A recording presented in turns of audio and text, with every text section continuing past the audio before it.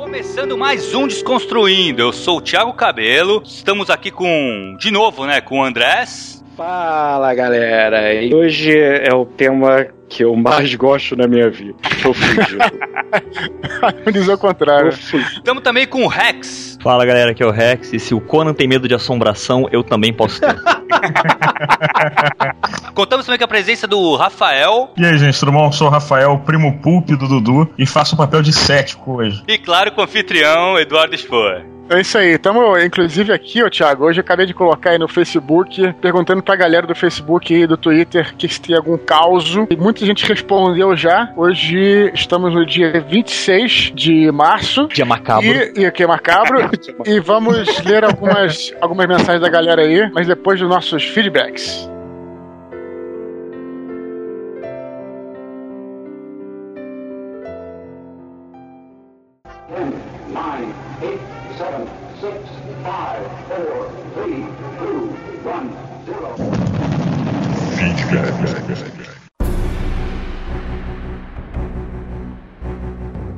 Vamos lá então pro feedback do 8º episódio do Desconstruindo, o episódio que falou sobre os mundos de campanha do D&D, né? Do D&D, da D&D, foi um sucesso esse programa, ô Thiago. A galera parece que gosta de RPG, né? E participou e deixou os comentários aí. Vamos fazer mais episódios de RPG, né, Thiago? Que Sim, acho que sim. A galera curte bastante, né? Muita gente comentou que, daquela nostalgia de lembrar daquela época. Foi o que aconteceu com a gente quando a gente tava gravando, né, Dudu? Foi bem maneira. E ainda tem muita coisa pra falar. Vamos pros comentários. Vou ler primeiro aqui o comentário do Daniel Figueroa. Oi, Dudu, beleza? Primeiramente, gostaria de parabenizar a todos pelo excelente cast. Em segundo lugar, gostaria de recomendar um cenário de D&D para você, o Eberron. Pois é, a gente falou do Eberron. A gente chegou a comentar, mas eu não sei se foi pro programa. Porque... Chegou aí pro programa, não? Não foi, mas pelo seguinte, Thiago, a gente acabou, né, que a gente teve uma opção de focar nos mundos até a terceira edição. Isso. Então a gente... Por quê? Porque era o que a gente conhecia, mas a gente chegou a falar do Eberron, só que ficou um pouco fora de contexto, a gente acabou tirando, né? Mas também sabendo, Thiago, que a galera ia comentar. Então, sim. Isso que... A gente sabia que podia tirar, que isso aí ia vir comentários, né? Ele continua aqui, ó. Ele fala: é um cenário de high fantasy criado na época da terceira edição. O principal diferencial é a religião e como se dá a relação entre os deuses e os devotos. Aí ele vê aqui, ele aponta aqui uma canelada. Só uma canelada. No podcast, você diz que as magias com os nomes dos magos clássicos só existem até a terceira edição. Não é verdade. Na quarta edição elas estão lá, e até mesmo no playtest da quinta edição, que tem lançamento previsto para agosto deste ano. Então, Daniel Figueiredo, é o seguinte, primeiro ele é meu amigo do Twitter. Cumprimentar ele, que a gente se fala pelo Twitter e tal, e dizer o seguinte: na verdade não foi bem isso que eu quis dizer. Quando eu falei até a terceira edição, eu não excluí as outras. Eu falei até a terceira porque eu quis dizer que até a terceira até lá e até mais que isso. É até mais, isso eu quero dizer. E como a gente, em grande parte da galera que estava no programa, jogou até a terceira edição, e muitos de nós ignoramos a quarta, com todo o respeito com a galera, mas também não vou falar uma coisa que eu não gosto, entendeu? Exatamente. A gente gosta até a terceira, então a gente falou, talvez se fosse infrutífero a gente ficar falando de novo, que quarta é ruim e tal, não sei o que, então a gente só falou o que a gente curtia. Mas eu não quis dizer isso de forma alguma, Daniel. Eu só quis dizer que foi também até a terceira e daí pra frente. E deve continuar até a sexta, sétima, oitava, nona. Com certeza. Dificilmente os caras vão tirar isso, né? Vamos pro próximo comentário aí, Thiago, do Adriano Alves Macedo de Lima. Tá? Ele diz o seguinte: fala, pessoal, tem uma pergunta pra vocês. Eu tenho um amigo que retém um preconceito muito grande com o sistema AD&D. Ele hoje só joga no sistema Vampiro à Máscara, Lobisomem e Mago. E eu não vejo tanto problema com a jogabilidade do D&D. Tudo mais seria legal se houvesse um podcast explicando um pouco melhor a mecânica dos sistemas para as pessoas que não sabem ou não entendem como funciona certinho, até mesmo para quebrar certos preconceitos gerais. Cara, mas eu acho que, um podcast sobre o sistema ia ser chato, cara. A gente pode falar até, né, rapidamente, de uma maneira que, não vou dizer o leigo, né, mas que tem muita gente que escuta que não joga também. Sim. Tem muita gente que escuta que tem vontade de jogar, mas não se liga na matemática e tudo mais. Mas eu separei esse comentário, Thiago, porque eu quero dizer que eu também quero muito fazer um podcast sobre mundos de White Wolf, que eu acho que adoraria fazer. Acho que a gente... Eu sou apaixonado pelo Vampire, sou apaixonado pelo Werewolf, gosto muito. O Changeling, pra mim, sempre foi puta cenário, agora, ainda mais esse novo agora que tá fenomenal. O Wraith, que é um jogo sinistro, muito difícil de jogar, cara. Eu só acho mas muito bom, né? Muito bom. A literatura dele é muito boa. Nossa, pra mim um dos melhores livros já escritos de RPG é o Wraith, cara. É fenomenal. Parece que foi o primeiro que o Mike Hagen escreveu, o Wraith. Depois parece que foi uma época que ele tava meio mal, escreveu o Wraith, depois ele parou. Depois eu vou pesquisar melhor pra gente quiser gravar esse programa, ô Thiago. Mas quanto ao sistema do AD&D, eu acho que existiu um certo preconceito na época. É uma coisa que a gente pode falar no outro programa. Quando chegou o sistema do Vampire, né? O marketing do Mike Hagen, que eu gosto muito, assim, dele, dos sistemas dele, tudo mais, dos livros. Mas eu sempre fui um pouco contra esse marketing que ele fazia, que era de diminuir. Falando, o AD&D é um sistema ultrapassado. O AD&D, e no final acabou que o AD&D resistiu. Exatamente. E o Vampire, né, provando até uma coisa que ele mesmo dizia, que o que importava era o cenário, né? E o cenário do Vampire, você pode jogar anos. Eu adoro o Vampire, adoro. Sim. Mas é um sistema realmente fechado ali, né? Digamos, o cenário é fechado, né? Sim, e outra coisa, né? Ele vendeu muito que a coisa era de adulto. Então, assim, o Vampire é de adulto, o AD&D é de criança. O que não tem nada a ver, né, velho? A história é o que importa, o sistema pouco importa. Então, quem tem preconceito aí com a D&D, o Adriano pode passar esse produtor mesmo. É isso, cara. Primeiro que o sistema, não, como o Thiago falou, não importa. Segundo que eu não acho que seja um sistema ultrapassado. Não vejo dessa forma, não, cara. Acho que o roleplay depende disso. Não, se o cara tem preconceito com o sistema, cara, se tem um recado, não viaja, velho. Não viaja. Conhece o negócio, vai jogar pra depois falar. Porque não tem porque ter preconceito, cara. O sistema não faz o jogo, básico. O sistema é um apoio pro jogo. Exatamente. Então acho que é isso, cara. Mas vamos fazer. Acho que a gente já tem duas pautas pra gente falar, Thiago, que uma é sobre os sistemas aí do White Wolf e a outra é sobre sistemas obscuros, que também podemos falar. Assim, aquele tipo Cult e tipo Pendragon, muito legal, exato, muito legal. Castle Falkenstein, todos os sistemas aí que são... Sistemas não, né? Todos os jogos. Jogos, né? Que vem com sistema próprio, mas assim, é o que eu falo. Pra mim, cara, o sistema é o que menos importa. Ele tem que ser bom, tem que ser divertido, coisa e tal, mas ele menos importa. O cenário, a história importa muito mais que o sistema. Vamos lá, eu vou ler o outro aqui, Dudu, que é do Peregrino. Matheus Hernandes, 28 anos, professor de História de Porto Alegre, Rio Grande do Sul. Parabéns mais uma vez ao Eduardo e ao Thiago pelo cast. Só gostaria de acrescentar duas pequenas coisas. Vamos lá. Primeira, entre os cenários que não foram falados, o meu grupo jogava muito em Alânzia, cenário da maior parte dos livros-jogos das Aventuras Fantásticas. Pô, isso aí é nostalgia na veia, né? Antigo, velho. Pode crer. Puta, eu comecei a jogar RPG, na verdade, com Aventuras Fantásticas RPG, também. Entre aspas, do colégio, né? Na aula de matemática, que era muito chata, e eu ficava lá, eu tinha um dadinho pequenininho, não sei se vinha junto com o jogo, um D6, e ali você jogava, né? E, enfim, enquanto tava rolando a aula de matemática, sozinho. Né? Isso que é foda, né? Que tu podia jogar sozinho. Mas eu achava maneiro, achava animal. Achava esses livros de aventuras fantásticas muito bem escritos, você colocava dentro do universo, eu gostava pra caramba. E era um livro, né, cara, que tinha a tua participação. Realmente, pra mim, minha cabeça explodiu, cara. Quando eu entrei em contato com esses livros, foi daí que comecei a me empolgar com RPG. E, claro, o mais legal era o sistema de magia. O personagem consumia pontos de vida, e se o mago errasse o teste, ocorria um paradoxo que afetava o usuário. Podia ser uma maldição galhofa, como uma coceira, isso. Até o mago explodir na execução do feitiço. Foda, também tu decidir a vida do mago numa rolagem, né? Rolou, morreu. Se fudeu. Thiago, tinha uma época que a gente jogava D&D e o nego lançou um livro chamado Tome of Magic, que é do D&D 2ª edição, onde tinha uma classe lá que era o Wild Mage. E aí virou moda, porra. Todo mundo queria fazer Wild Mage. Esse Wild Mage era um mago que você tinha a possibilidade, quando você, acho que se enrolava pra fazer o feitiço, se errasse, você jogava uma tabela de 100, onde tinha 100 efeitos malucos, assim, tipo, coisas assim que podia anular pra sempre todas as armas mágicas, podia transformar o oponente em pedra, um negócio assim, tipo, estilo Presto. Ele continua aqui, ó. O segundo é sobre o Tormenta. Como o Leonel falou, o cenário é uma colcha de retalhos que permite vários pequenos retcons no cenário. Mas eu acho que o destaque é a própria Tormenta, porque apesar desses retalhos, o mundo tem uma marca própria e talvez até mais assustadoras que os Lords de Ravenloft. Tormenta aí arrebentando, né? A galera joga... Tu vê como jogam muito Tormenta, cara. Não é à toa que é o cenário de maior sucesso nacional. Galera aqui no Facebook, no próprio blog, no Twitter, muita gente falou do Tormenta aí, então realmente é um cenário, né, que... Grande pra caramba, né, cara? Às vezes a gente não tem essa dimensão de como ele é grande, como ele alcança as pessoas, né? Só termina aqui. Buenas, era isso. Obrigado pelos casts e continue assim. Deixe o link do blog do meu grupo onde produzimos materiais para RPG. O link tá lá nos comentários, galera. É só tu lá procurar o comentário do Peregrino, que tá lá o link do blog dele. Vamos lá, Thiago. Próximo comentário aí é do Guga, Gustavo Rebelo, pesquisador, 29 anos, Chicago, Estados Unidos. Chicago do Windy City. Sabe que Chicago é a cidade base onde se passam as histórias do Vampire. Sabe disso, né? Sim, sim. O Mark Hagen dizia que Chicago é a cidade mais Vampire que ele conhece. Inclusive, muitas das histórias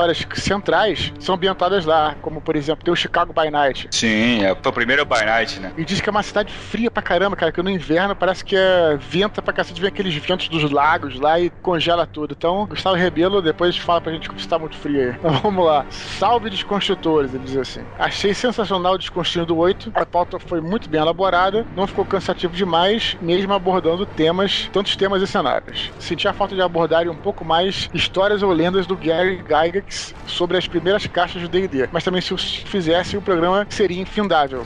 Não era nem a nossa proposta, né, Thiago? Mas é uma parada maneira. Não, e outra coisa, realmente que ele comentou, a gente teve que cortar muita coisa, né, Eduardo? Assim, o programa ele ficou muito maior do que ele foi pro ar. Tive que cortar muitos, o Eberron a gente cortou, chegou a cortar algumas outras coisas, porque senão ele ia ficar enorme o programa. A gente cortou, Thiago, com dor no coração, uma coisa que o Caquinho, nosso querido Caquinho que tá ouvindo, falou, que ele comentava lá sobre o mundo que tinha criado lá pro Forgotten.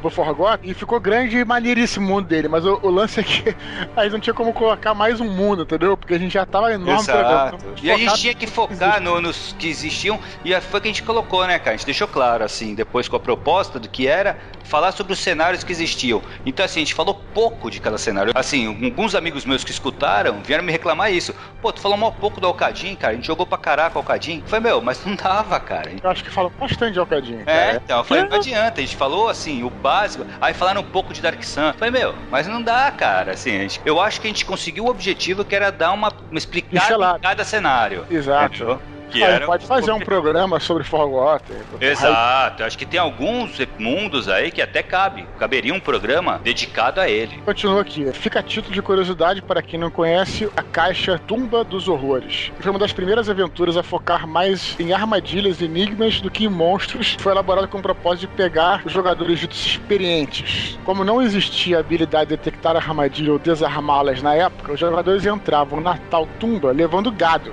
varas de 10 metros de comprimento ou qualquer coisa para evitar ativar os dispositivos mortais. O que funcionava para efeitos de jogo, mas na realidade não vejo um Gandalf dizendo para a Companhia do Anel arrumar uns bois para escoltá-los em Moria. Foda. Ô Thiago, em RPG acontece umas coisas, tem um curta muito legal chamado The Gamers, se eu não me engano. Sim. Que são coisas bizonhas que acontecem no jogo, né, cara? É muito bom, esses caras são muito bons, né, cara, esses gamers. Já tem o tempo, né?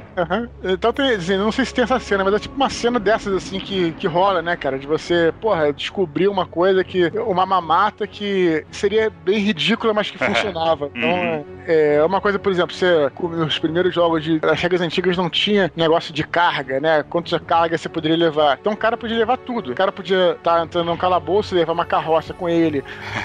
Aí ele termina falando muito obrigado pelo podcast e pela bela abordagem do tema. Espero que ele volte à pauta em breve. É o que a gente tá falando agora, né? Cabe muito, tem muita coisa de RPG pra gente falar ainda, cara. Muita coisa. Então, e teve mais comentários lá no blog. Então, vou só dar uma passadinha aqui. Tipo, o Brendel Filho relembra que o First Quest, que saiu no Brasil com CDs de audiodrama, que era muito legal, né, cara? Eu lembro disso, acho que a gente também tinha. Também lembra. Valério Quadras diz que desenvolveu uma campanha de Mask of Red Death nas Montanhas da Loucura de Lovecraft.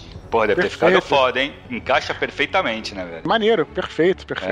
Encaixa perfeito mesmo. O Mylin recomenda a leitura da série Avatar, Romances de Forgotten, que mostra a história de quando os deuses caminhavam na Terra como avatares. Porra, deve ser muito legal, não conheço, vou até correr atrás disso aí. O Caro Abad, que sempre comenta também, né, cara? Ele pede que façamos mais podcasts de RPG com outros cenários, tanto com o da White Wolf, quanto cenários mais obscuros feitos Cyberpunk 2020. Foi o que a gente comentou já, né? A gente pretende realmente focar tanto no Vampire e tal, e como fazer uns cenários mais obscuros mesmo, mais desconhecidos da galera. E o Jovem Neto é fã dos antigos cenários de AD&D e diz que pirou com o nosso último programa. Legal, maneiro. Tá? Maneiro. Pra vocês verem esses comentários aí do Cairo, do Jovem Neto. Jovem Neto é um jovem nerd neto? Provavelmente. Olha, galera, tem muito mais comentários no blog, galera. Então vejam lá que tem muita coisa pra acrescentar. Muita coisa, Muita gente escreveu, cara, o que é legal. Você que tá ouvindo aí pelo iTunes, passa lá no blog. A gente não precisa necessariamente ter clique, não, mas é legal pra você visitar e conhecer o resto lá. Participar da discussão com o pessoal também, né? Isso que é o legal.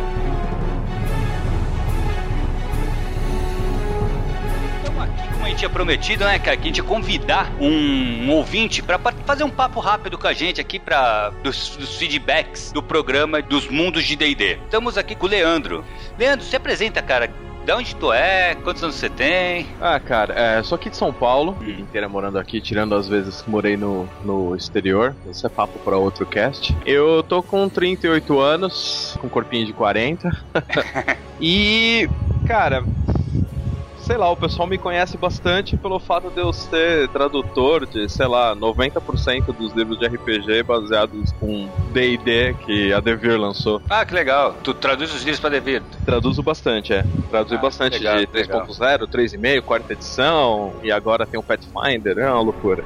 Porra, então... Temos um especialista. Exatamente. A gente tem um especialista que eu pelo menos não sabia disso. Que bom saber. Leandro, o que tu achou, cara, do Desconstruindo número 8? Alguma crítica construtiva? Alguma crítica destrutiva? Também pode falar? Ah, sim. Cara, vocês foram buscar alguns RPGs que eu não ouvia falar, acho que desde a época que eles sumiram, cara. Um cenário de D&D, vocês foram cavucar mesmo, lá fundo. Eu tive que parar algumas vezes, que eu tava escutando com algumas pessoas, né, que depois de quase 20 anos traduzindo, agora eu tenho funcionários, né, que trabalham comigo. Então a gente escutou todo mundo junto, porque todo mundo joga RPG, e o pessoal, alguns conhecem o Dudu também. Então o pessoal falou assim, pera, que RPG é esse? Eu falei, não, pera aí, que isso daí não é da época de vocês, olha. Conscience of Wyrms, aí eu explicava pro pessoal o que era. Ele, caramba, eu ia lá, fui lá na prateleira, peguei a caixa, mostrei eles, mano, mas isso não tem preço. Eu falei, realmente, vamos colocar de volta na prateleira e deixar lá.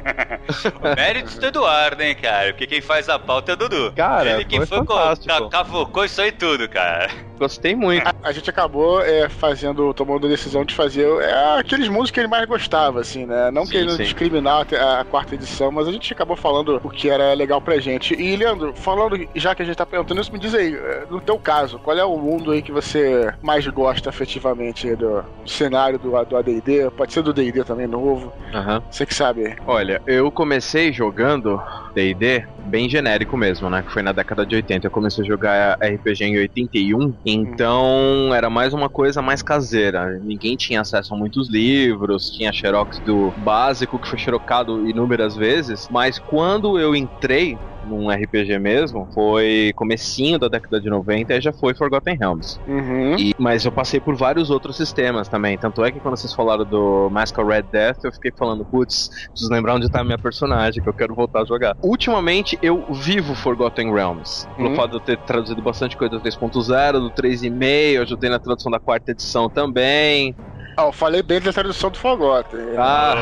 Eu vi, você falou bastante do Lúcio Pimentel. Cara, a minha tradução, depois do básico, eu peguei quase todos que lançou, né? Então, minha tradução foi norteada da tradução dele, sabe? Aquela foi a bíblia que a gente usou, até hoje eu uso. Porque eu tô envolvido com tradução de MMO, que também tem a ver com D&D, e o vocabulário é o mesmo, sabe? Você tem que se profissionalizar pro jogador brasileiro sacar, então você não pode sair muito daquilo. Exato. Então, pra mim, cara, Forgotten Realms, em primeiro lugar, joguei bastante Greyhawk naquelas campanhas oficiais da Wizards, né? Da RPGA, tinha até a carteirinha, a gente ia nos eventos. Cara, bem lembrado, bem lembrado. Eu cheguei a fazer minha carteirinha também, cara. Nossa, foi um dos fantástico. encontros Eu fiz que eles trouxeram os representantes lá de fora, né? Aqui, Sim. Eu lembro que eu cheguei a me inscrever uns amigos meus. Tinha umas cartas de resposta na Dragon Magazine, cartas que você podia mandar, né? Tipo, Isso, né? Eu acho que eu fiz quando todo mundo fez, né? Porque o cara da Wizards veio pra cá e depois foi pra Curitiba, e acho que Rio de Janeiro, aí todo mundo fez na época, né? E aí a gente começou a jogar os pacotões de Greyhawk, depois eles lançaram a de Forgotten Realms também, com a Raven's Bluff, e depois teve aquela Legend of Green Regent, né? Que era de Forgotten Realms, que é um escolhido de Mielik, da deusa dos Rangers. Nossa, mas, cara, fantástico. A vida inteira jogando RPG. E a gente trabalha no meio termo, né? Agora bateu saudade do Dragon Magazine, o Thiago e o Leandro. Porque hoje em dia você tem todo esse material disponível na internet, mas engraçado, a revista tem uma aura, não tem? Nossa, cara. Você vai lá, você guardava aquilo e você, sabe,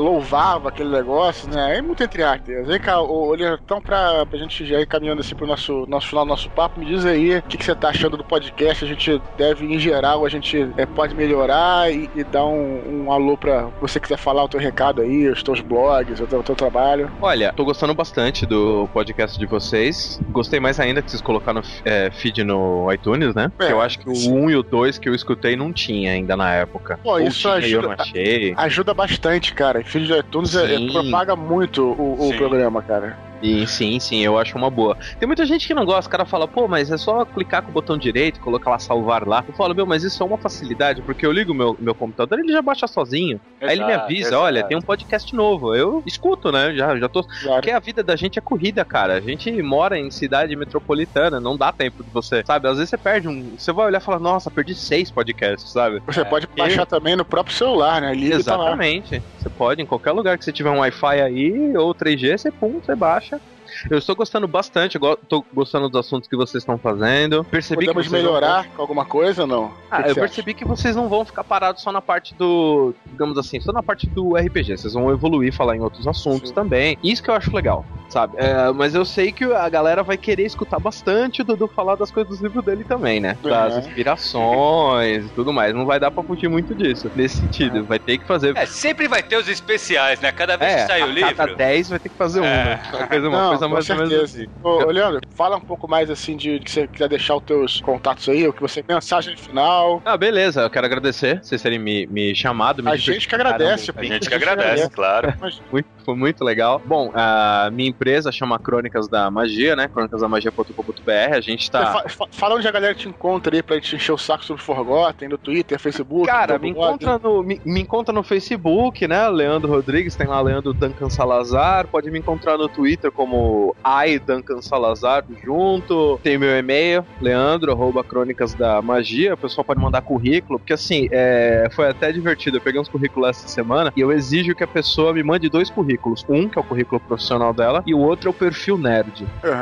Que eu tô pode mandar ficha de RPG? Teve um que mandou, ele mandou o currículo dele na forma de uma ficha de RPG. Eu achei sensacional. Então, peraí, para tudo. Isso aí é de interesse geral ou nerd, ô Thiago. Você tá então recebendo currículo pra trabalhar contigo, o quê? Com tradução, é isso? Isso, tradução. A gente faz então repete tudo aí, onde é que a pessoa pode te encontrar, o teu e-mail, como é que o cara te manda? leandro@crônicasdamagia.com.br. Olha, cara, seriado, filme, livros, games, que a gente tá traduzindo muita coisa pra Xbox, PlayStation, pra MMO, então eu sempre tenho alguma coisa pra todo mundo fazer, sabe? Oficialmente eu tenho 12 pessoas trabalhando comigo, mas extraoficialmente a gente passa de 50 já, sabe? Legal. É porque é muita coisa. O Brasil, ele tá numa boa fase pra você fazer uma boa tradução. Existem muitas coisas ruins, né? Então a nossa, que leva um pouco mais tempo, então tem MMO aí que a gente tá traduzindo há 2 anos e não tem previsão de acabar, porque o conteúdo é praticamente infinito. Você vai traduzindo e não acaba mais.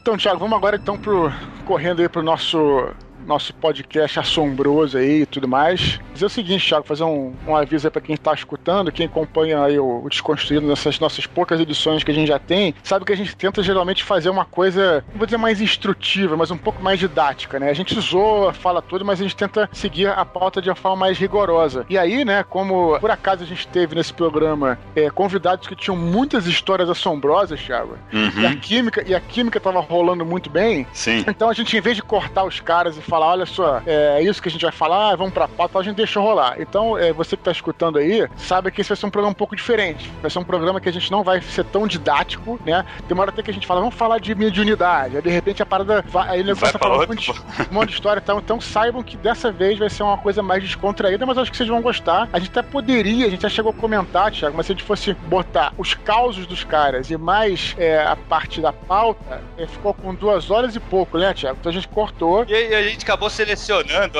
as melhores partes mesmo, porque ficou legal, assim. Não tá realmente seguindo uma pauta, não tem uma ordem muito lógica, mas, cara, eu tenho certeza que vão gostar, porque eu, cara, editando, Eduardo, eu ria, cara. Eu ria, velho, achei demais. Tá muito divertido esse podcast, tá muito divertido. Beleza, galera, então vamos lá e não escutem à noite, né? Tá pra quem tem estômago forte. Boa.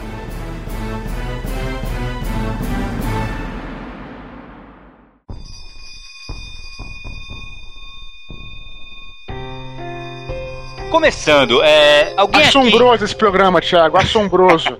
Alguém já teve alguma experiência sobrenatural?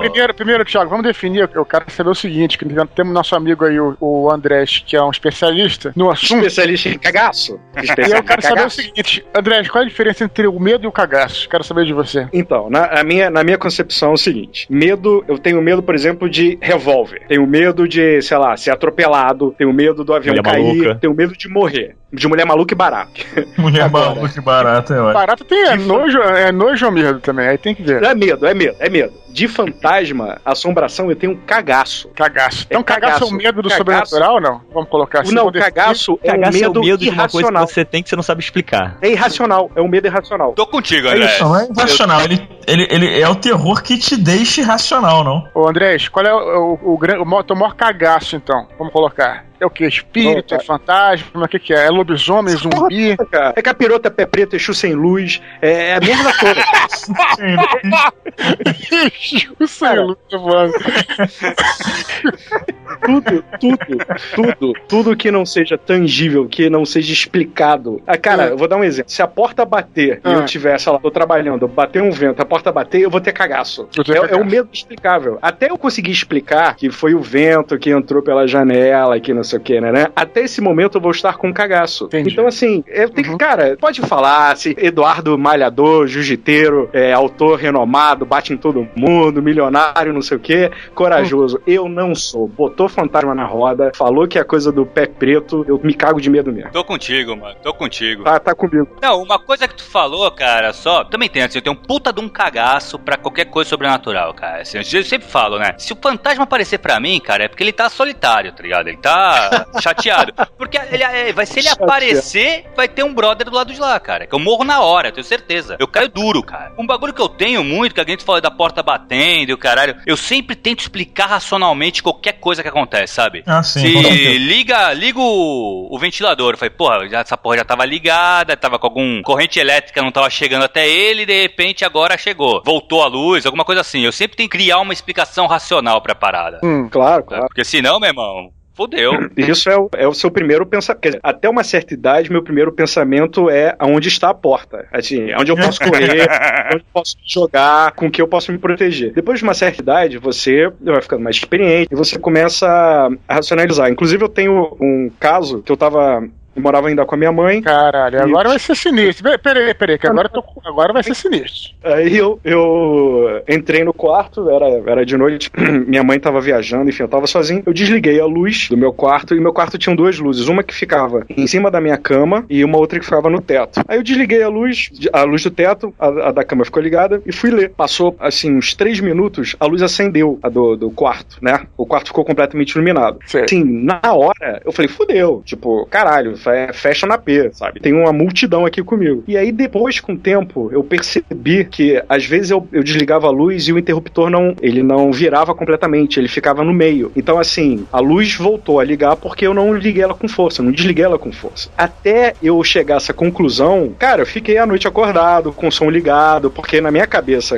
se eu achar que tem alguma assombração, adianta se eu ligar, desligar o som e televisão ao mesmo tempo. André, você acabou de falar aí coisas que você conseguiu encontrar solução, mas vão ter histórias que você vai contar aí que são mais sinistras. Rafael, o que você pode nos dizer Eu aí acho que uma coisa que até eu já falei, uma coisa que eu já falei essa semana, assim, quando a gente era pequeno e tal, era comum que as crianças tivessem medo de fantasma e tudo mais. E o meu grande medo, na verdade, foi o inverso. A implicação da inexistência de fantasmas ou de seres sobrenaturais, assim. Que é o fato de não existe nada além do que você tem como matéria, sabe? De vida. E além dela, nada mais. Esse sempre foi o meu grande cagaço. Então, onde tiver um poltergeistzinho, te chama que tu tá em casa. Tá bem. Eu acharia ótimo, cara. Eu adoraria ver alguma coisa ou acreditar nisso. Mas não é o que acontece. Meu querido Rex, você tem cagaço de quê? Sinistro. Não mente, Rex. Não mente. Verdade. Eu tenho medo de tudo que eu não possa vir a me defender das formas que eu conheço, entendeu? Por exemplo, quando eu falo essa parada do Conan... Não, mas é cagaço sobrenatural, porra. Exatamente por isso. Como é que eu vou enfrentar uma coisa que eu não sei como é que funciona? Eu lembro quando eu era pequeno, cara. Tudo que era filme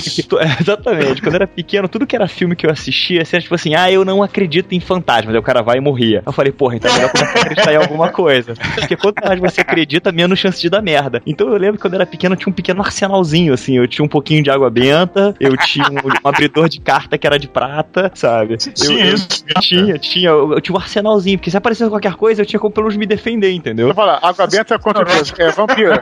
Vamos listar. Crucifixo de prata que minha avó tinha me dado, entendeu? Eu dormia debaixo do travesseiro. Contra assombração em geral, vampiros e assombração. O cortador de carta de prata era pra lobisomem. Assombração não tem medo de cruz, não, compadre. Só pra de bênção, né? Começa a rezar, cara. Faz um círculo de proteção, faz alguma coisa. Olha aí, cagaço existe. Então, tipo assim, quanto mais eu acreditasse que tinha alguma coisa, menos chance eu teria de me surpreender, me borrar todo e pelo menos conseguir me defender na hora da merda, entendeu? Então eu tinha Vem cá. Você tinha medo de tarado?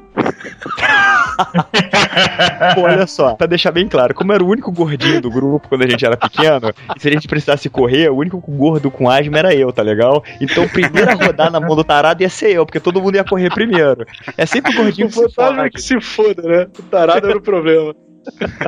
Não, mas assim, só complementando, a gente tá falando quando a gente era criança, né? Quando você é criança, você... Não era, não tá falando com a criança não, compadre. Tu tá liberado já. Calma. Não, vou explicar. Quando você é criança, tudo que o adulto fala pra você, você acredita. Ele é a referência que você tem da verdade. Seja lá seu pai, sua mãe, tio, avô, padrinho, enfim. Só que quando a sua avó fala pra você que quando o seu tio era pequeno, ele ficou, sei lá, fazendo uma merda e levou chicotada do Saci Pererê com chicote de arame farpado. Cara, você não fala isso pra uma criança de 5 anos. Porque a criança de 5 anos não dissocia a realidade da fantasia. Sei lá o que passava na cabeça da minha avó pra falar isso pra mim. E eu cresci ouvindo essas histórias. Então, assim, hoje em dia, ok, eu sei que não existe. Mas, cara, isso não é normal, sabe? Não se faz isso. Então, eu acho que muito do meu cagaço tem a ver com eu ter sido, assim, criado ou ter crescido com essas histórias de pessoas mais velhas me falando que isso é verdade, sabe? Era verdade. Caralho, Freud explica, Tiago, você tem um cemitério, como é que é isso? Cara, eu tenho um cemitério aqui em Santos, né, cara?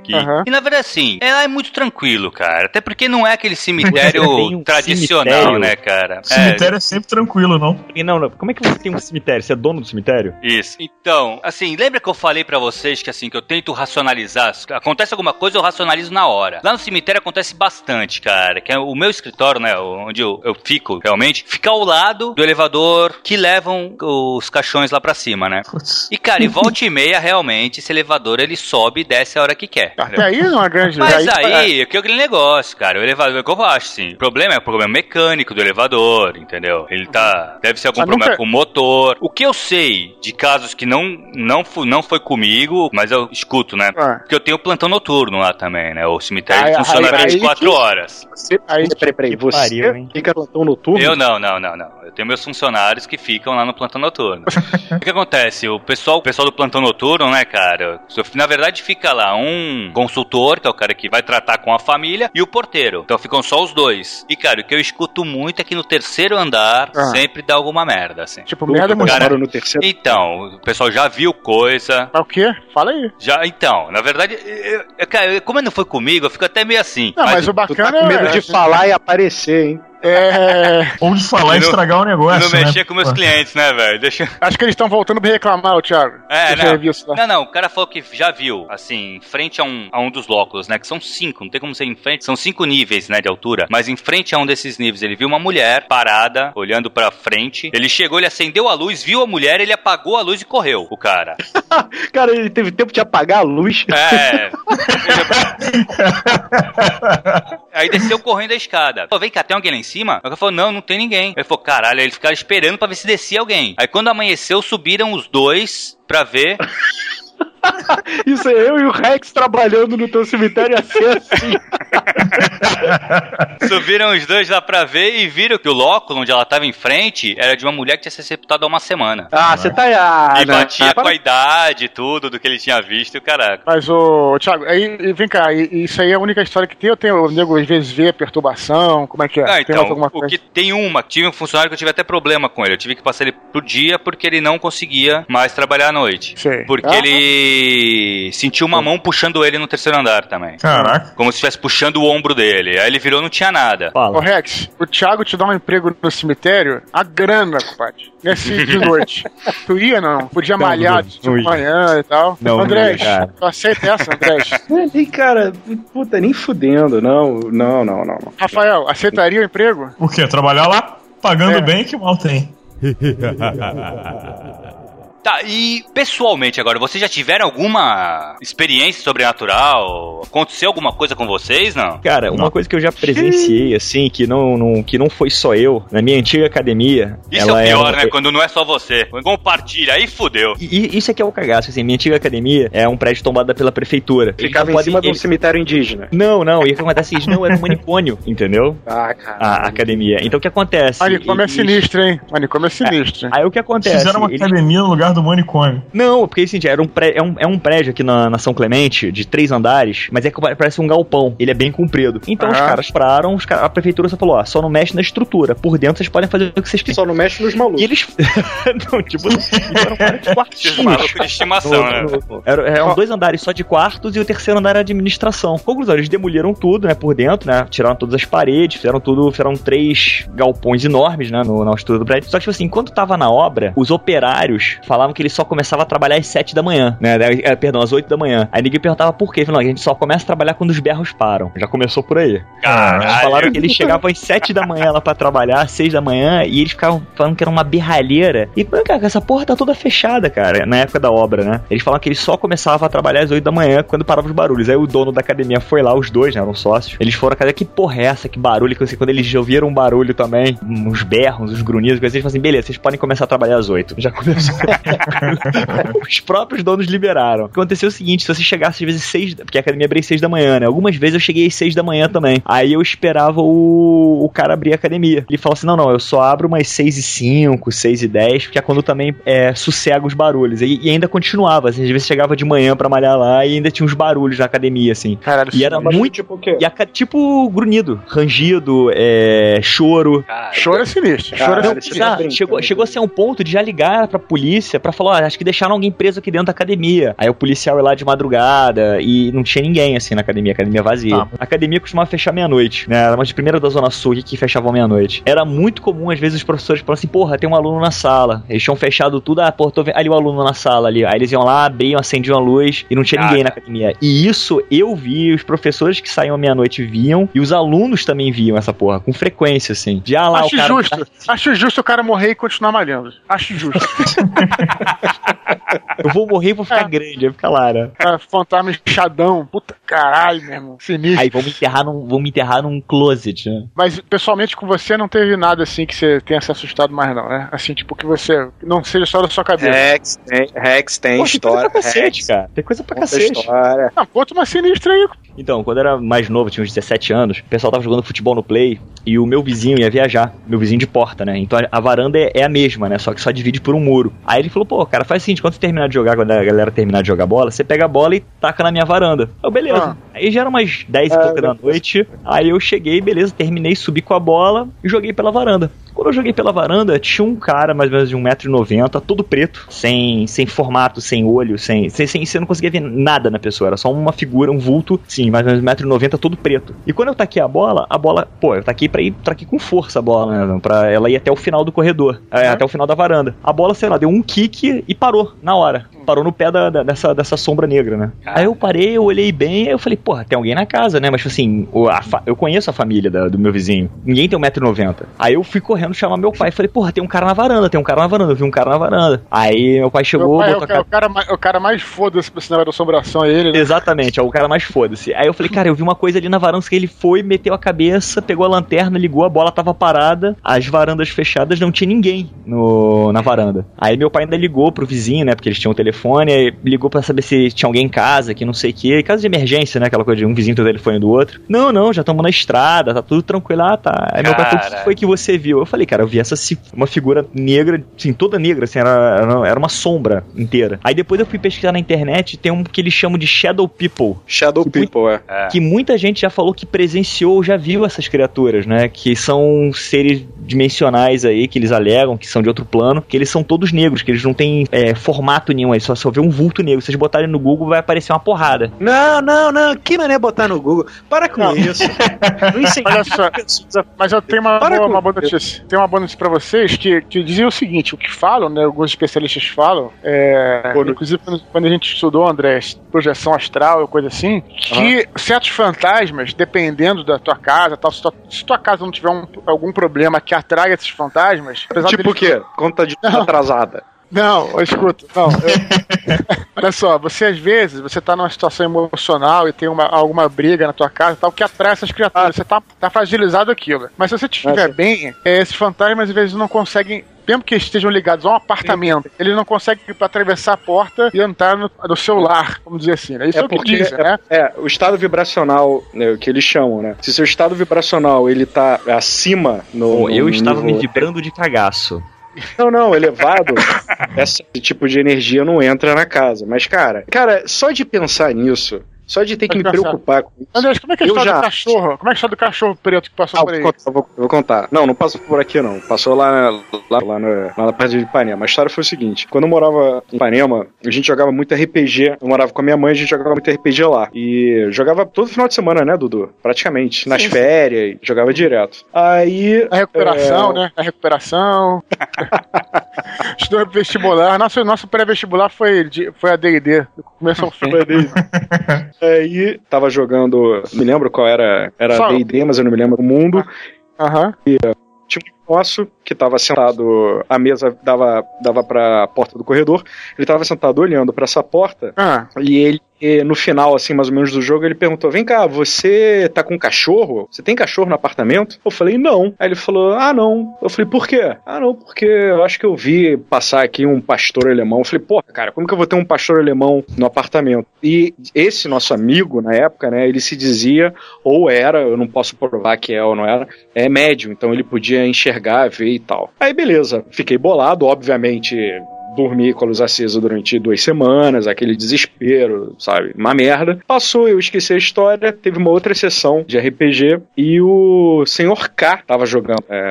Era 1890, ele tava jogando. E aí ele perguntou pra mim, vem cá, você tem cachorro? Você nunca me disse. Aí eu falei, fudeu. Ou seja, as pessoas que não se conheciam, ou a minha mãe não raspou as pernas e passou no escuro e nego achou que era um cachorro peludo, ou, cara, sei lá, bicho, eles Você sabe qual é o nome disso, né, Andrés? Não quero saber porque eu tô gravando essa porra. Não, sabe qual é o nome disso, né? É assombracão. Fala, André. E aí? E aí o quê? E aí tem 2 explicações pra isso. Ou existe aconteceu um fenômeno que dá a entender que tem um cachorro, as pessoas viram um cachorro, ou tem, como eu já falei, o Exu sem luz andando lá, assombrando a minha vida, entendeu? Tava assombrando a minha vida. Você sabe que vocês estão falando aí, vocês falaram mais cedo aí do negócio do hospício, né? Eu também nunca vi nada, assim como o Rafael, mas tem umas histórias que eu escuto, assim, sinistras. Você sabe que teve uma época que eu fui chamado para o exército, eu quase servi, escapei na última hora. Vocês conhecem essa história. Quando eu estive lá no batalhão de guarda, onde iria servir, né? Muita gente falava o negócio da área de detenção e tal. E depois eu conheci outro cara que tinha servido, dois caras que tinham servido lá, não eram relacionados ao que tava no quartel na época, não. E se falava muito, cara, que tinha uma área de detenção lá sinistra, que a galera fazia ronda em cima da área, tipo, nas muralhas, né? E aí tinha a área de detenção embaixo. E lá era um lugar onde tinha, mais uma vez aí, negócio dos loucos e tal, lá era onde tinha tido muitas torturas durante a época da ditadura. Era o que se falava. E aí, finalmente, o que se escutava direto lá, gritos e lamentos e choros, sei que e tal. Aí nego entrava também, não tinha ninguém, chamaram um padre pra benzer, o caralho não tinha nada a ver. Então eu fico pensando, talvez, que pode estar associado também a coisa talvez não seja nem uma parada de fantasma, olha só essa teoria maluca minha, mas seja alguma coisa que fica gravado, sei lá, residual, energia. É uma energia ali que de repente daqui a alguns anos até possa provar isso cientificamente, não sei, tô dizendo assim, claro. Mas eu digo assim, que não tem nada a ver com vida após a morte, tem nada a ver com fantasma, seja uma energia que esteja ali, né, assim como você, uma vibração, uma coisa assim, porque bate com a história do que vocês estão falando aí também um pouco, né? Faz sentido ou não? Eu acho que faz todo sentido. Claro. Pô, hoje em dia eu acredito mais nisso do que na maluquice de fantasma, assim. Eu continuo tendo cagaço. Mas... eu tenho... Pra contar, eu tenho uma história dessa parecida. Então conta aí. Pra quem não sabe, eu sou advogado, assim. E trabalhei muito tempo como advogado criminal. Aí é foda, aí tem história pra caralho. Eu era criminalista, enfim. Hoje em dia eu faço mais civil, mas eu era criminalista. E tinha uma cela em que tinha uma mancha na parede, assim. Tinha rolado uma rebelião e botaram fogo na cela e tal, e uma figura ficou lá dentro que torrou na cela. E aí tinha a mancha, um humanoide, assim, sabe? No canto da cela e tal. Nesse lugar ninguém dormia, cara, assim, tipo, ninguém ficava lá porque era o canto onde a figura aparecia de noite e tal pra galera na cela. Eu também, se aparecer e não fizer mal, também não tem muito problema, né? Porra, cara, não tem problema. Tem problema. Pelo menos na cela você não tá sozinho, né, cara? Tá junto. Tamo junto, né? E assim, imagina aquelas celas super lotadas, sabe? Em que o pessoal dorme no valete, perna pra um lado, cabeça pro outro, todo mundo encaixado bonitinho, gente pendurada na porta, mas naquele canto ali não dorme ninguém, cara. Não dorme ninguém porque é a cama da parada ali. Pô, esse literalmente tá guardando o caixão, né? Antes, Thiago, a gente entrar no próximo bloco, que a gente vai ver os eventos sobrenaturais, vamos fazer um apanhado de todas as coisas que tem aí. Eu queria ler aqui um comentário do Facebook da galera. Pô, vou ler o comentário então aqui do César Melo. Ele fala assim, ó. Via Facebook. Tá lá no Facebook, né? Já passei algumas, mas uma ficou marcada. Fui militar por 4 anos. Em um dos muitos serviços que tirei, passei por uma situação no mínimo estranha. Estava em um posto de serviço, onde tinha alguns prédios e era cercado de mata por todos os lados. Estava eu no final do primeiro quarto de hora, quase às 2 da manhã, quando olhei para a frente e entre 2 prédios, cerca de 20 metros, vi um homem parado, olhando para mim. Na hora gelei até os dentes. Com fuzil é mais tranquilo, né? Fica mais tranquilo, né? Mas com adrenalina gritei o famoso alto lá, identifique-se. Não, cara, que isso? O homem apenas virou e sumiu atrás do prédio. Na mesma hora, outro militar se aproximava para me substituir. Então gritei que tinha um cara atrás do prédio e mandei ele ir por um lado e que eu iria pelo outro. Mesmo com medo, corri para a parte de trás do prédio e ao virar, já com a arma em punho, dei de cara com meu colega, que vinha do lado oposto. Fiquei com mais medo e sem entender. Atrás do prédio era cercado pela mata fechada e ainda tinha uma cerca de arame farpado. E pior, o chão de areia estava limpo, sem pegadas. Graças a Deus voltei para o meu posto pela manhã. Pisos. É sinistro, né, cara? Aquele negócio. Rindo agora, né, meu amigo? César Melo tá rindo agora, mas na hora não riu, não. Pô, esse bloco vamos falar sobre os eventos sobrenaturais. Paranormalidade. O que é paranormalidade? Eu acho que é uma... Não sei, mas parece que é algo que você não consegue explicar pela ciência. Tá certo isso, não? É mais ou menos o que é o normal, fala, né? O paranormal, né? Exato. Paranormalidade é exatamente isso, né, cara? É alguma coisa que a ciência não explica. Mas tem uma corrente de estudos pra tentar entender a paranormalidade, né? Os parapsicólogos, tem umas coisas assim, não tem? Sim. Não sei como é que funciona, cara, essa parada, mas tem, né? E muita gente acredita. Aí, como a gente estava falando, Thiago, sobre... Antes, então, voltando aqui, antes da gente estar falando de espírito e tal, a gente falou, então, que isso pode ser coisas geradas pela mente humana. Sim. E eu acho que essa possibilidade não é tão distante. Precisa ser, hoje você tem os aparelhos de wireless, né? Os sinais são transmitidos sem fio, né? E nossa mente funciona com descargas elétricas. Eu sei que eu estou sendo bem amplo, né? Mas vou dizer assim, não é absolutamente impossível que um dia a gente descubra alguma coisa assim, né? Então, Talvez, claro que muita coisa que tem aí provavelmente não corresponde à realidade, mas a gente tem uma série de fenômenos paranormais aí que pessoas listaram aí, né, Thiago? Sim. Então, tem, fenômenos paranormais, né? O que tem de paranormalidade? Tem a telepatia. Telepatia, o que é isso, telepatia? Quem sabe falar aí? Rafael de Pincamar. Eu acabei de falar, não ouviu não? Telepatia seria a comunicação entre duas mentes não diretamente conectadas, através de uma determinada distância, sem utilização de voz. A força do pensamento, né? Você falar... seria a comunicação entre duas mentes. Você acessar o cérebro do outro sem se tocar, sem nenhum outro meio, né? Só com o poder da mente mesmo. Depois tem a projeção da consciência, né? Que é a viagem astral. Isso eu acho que tem muito a ver com o espírito, né, cara? Que seria você largar o teu corpo, o espírito sair do corpo e caminhar por aí. Teve um caso que, não sei se até onde é verdade ou é mentira, mas falavam que essa coisa de projeção astral, os russos usavam durante a Segunda Guerra pra poder espionar eu vi um documentário sobre isso, sim. E teve um caso que eles alegam isso, que o cara não só conseguiu fazer a projeção astral, como ele se materializou no lugar. Aí é sinistro, cara. É foda. E o corpo dele? Não, ele se projetou lá, ele teleportou. Caralho. Que ele, nessa projeção astral, ele tava numa sala de reunião, avaliando a galera, de repente ninguém olhou pra sala e tinha um russo parado ali na sala. E aí o russo foi capturado. Mas não se materializou no sentido material, ele materializou a imagem dele. A imagem não. A imagem é como se fosse um teleporte. Não, aí é foda. Não, eu tô te falando, é o que eu falo, assim, muita coisa, a gente não sabe até onde ele entra, é verdade. O que eu sei os russos usavam isso pra espionar os Estados Unidos, usavam projeção astral pra espionar os Estados Unidos. Isso de fato eu lembro que eles usavam, eu lembro de um documentário mostrando, inclusive, filmagens dos médiums russos ou dos paranormais russos tentando utilizar inclusive aparelhos que eram aparelhos mecânicos, enfim, etc, para amplificar esse sinal telepático em que eles tentariam sondar bases americanas ou instalações militares americanas.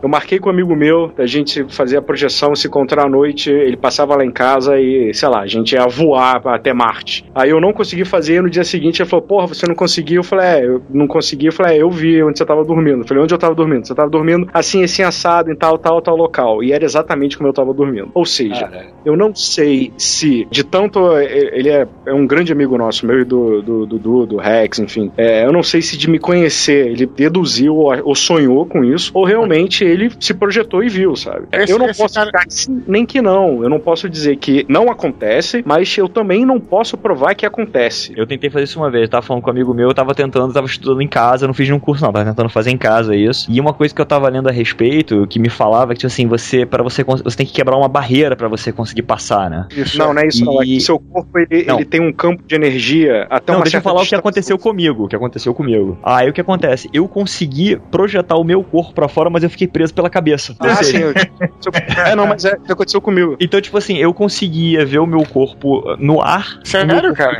Sério? Meu corpo deitado na cama, mas eu não consegui desprender a cabeça. Eu não conseguia projetar a mente, a forma da cabeça. Eu consegui projetar o corpo. Então eu fiquei, tipo assim, com o corpo todo pra cima, tipo assim, os pés pro ar, como se eu realmente levitando. Uma ereção corporal. Exatamente. Isso. O corpo deitado na cama, o resto do corpo projetado pra cima, mas preso pela cabeça. E uma coisa que me prendia no quarto também, eles falam que você tem alguma coisa que serve como um empecilho pra você. Ou é uma coisa física, no caso do teu corpo preso, ou alguma coisa fora do teu ambiente, que te prende naquele quarto, ou na cama, né, pra você não evitar. Uma coisa que me assustava é que quando eu olhava pra porta, a porta era toda preta. A porta mesmo aberta era toda preta, como se eu não conseguisse ver além da porta. Então isso era uma coisa que me prendia também de conseguir projetar o meu corpo além, assim. Tem um cara que tinha a cabeça no lugar, com certeza. Literalmente.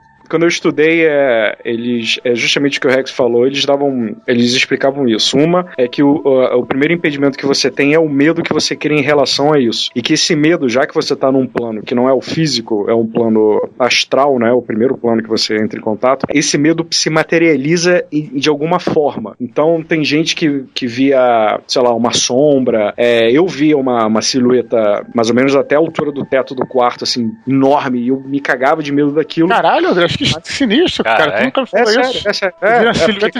Não, não dava pra identificar. Era como se fosse uma mancha preta.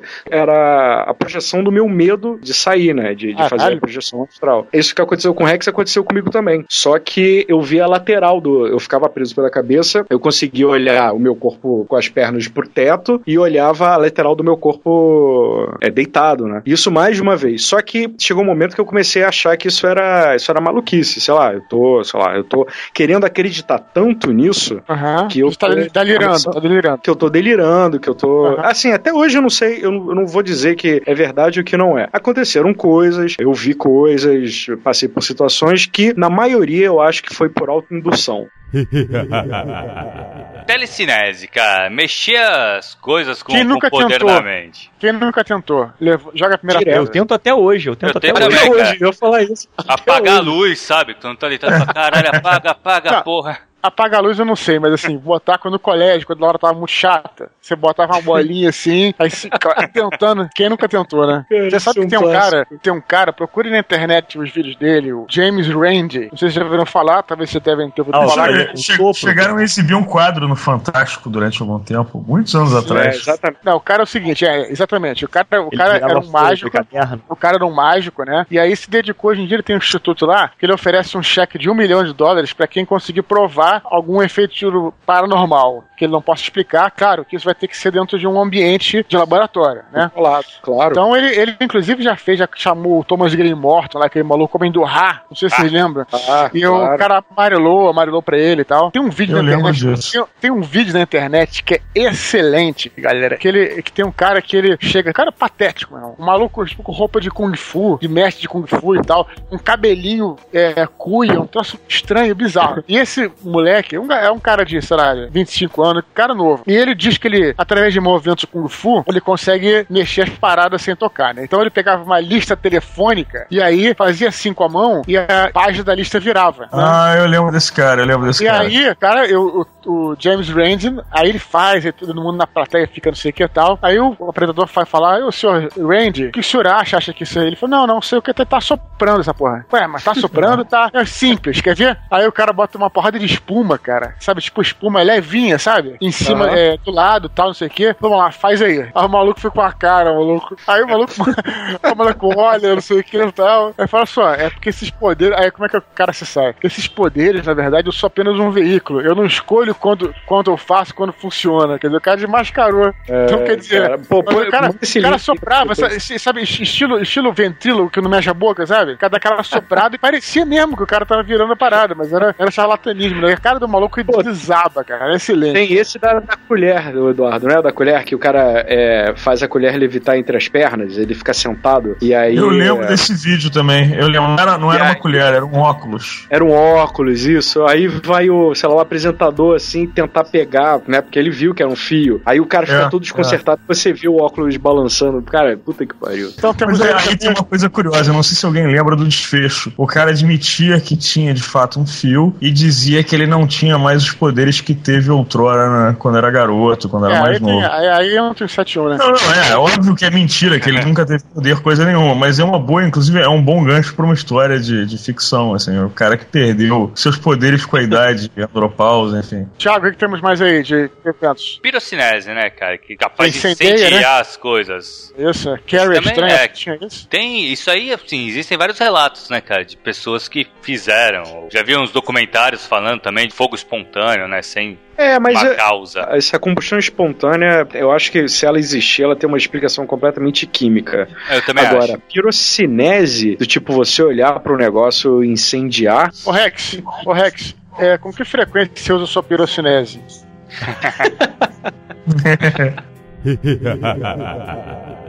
Premonição, sonhos precognitos. Sonho do futuro.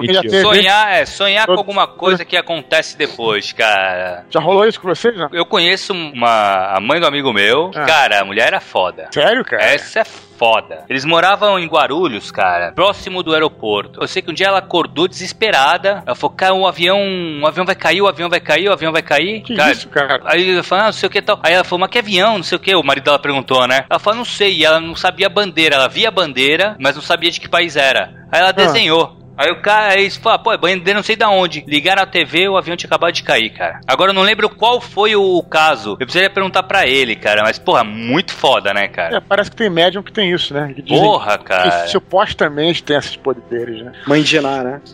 Isso eu achei muito... Realmente, eu não acredito em porra nenhuma, cara. Mas depois dessa eu falei, caralho. Porque assim, o bagulho... Porra, sonhar com um acidente de avião e ter um acidente de avião, eu acho que a coisa é... Porra, pode ser coincidência, sabe?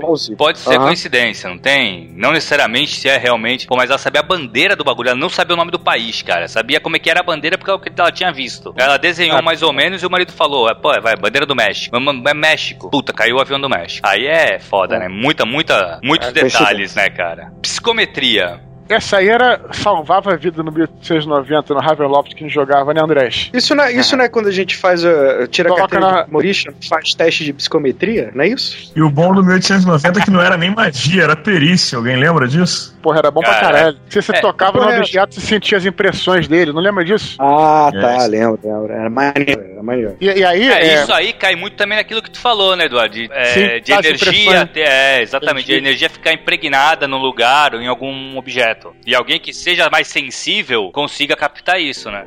Tanto que o pessoal...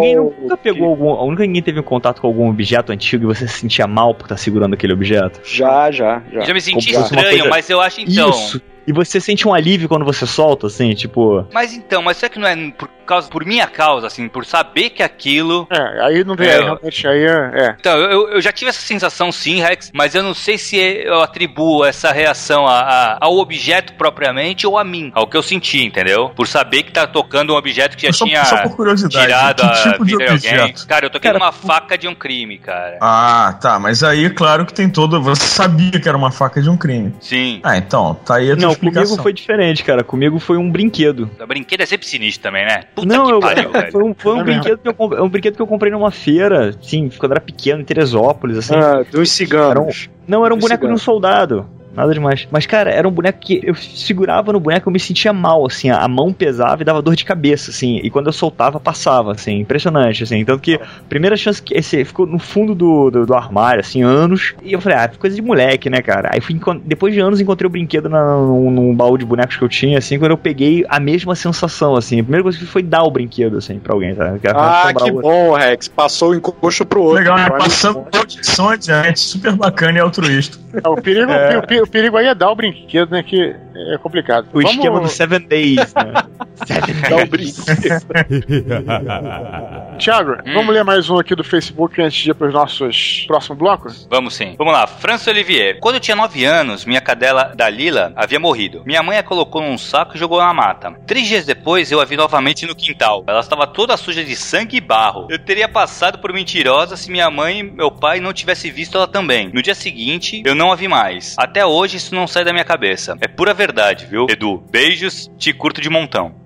Vamos lá, galera, um bagulho que sempre mexe, caralho, que é foda, né? Que é o Ouija, né, o nome, que a gente usa aqui no Brasil muito como a brincadeira do copo. Rafael, que é o nosso cético, como é que funciona essa brincadeira do copo aí? Tá, a brincadeira do copo parece ser uma coisa brasileira, que é uma adaptação da tábua Ouija. Na tábua Ouija você tem originalmente um tabuleiro com uma placa triangular de madeira com uma lente que corre por cima do tabuleiro mostrando as letras que o espírito quer apontar para formar suas frases. No Brasil, se usa um copo virado ao contrário, habitualmente um copo desse simplesinho, barato, leve, que é um país de fudido, não tem lente, usa o copo. Copo americano, aquele copo de média, né, de boteco. De geleia.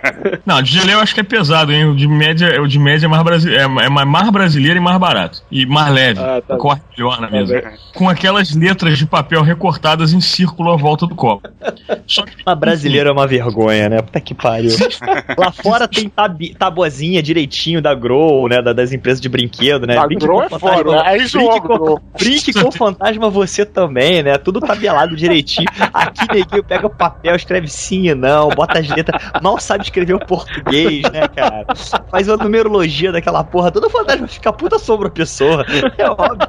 É eu. Porra.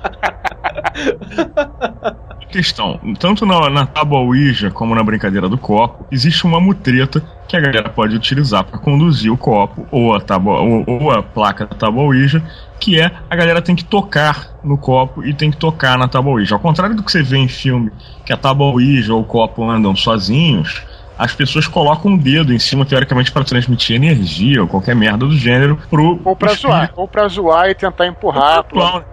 Não, é que em teoria você teria transmitido energia pro espírito que tá ali poder, enfim, atuar. Agora, é óbvio que isso abre imediatamente margem pra galera começar a empurrar um copo ou a tábua Ouija pra lá e pra cá.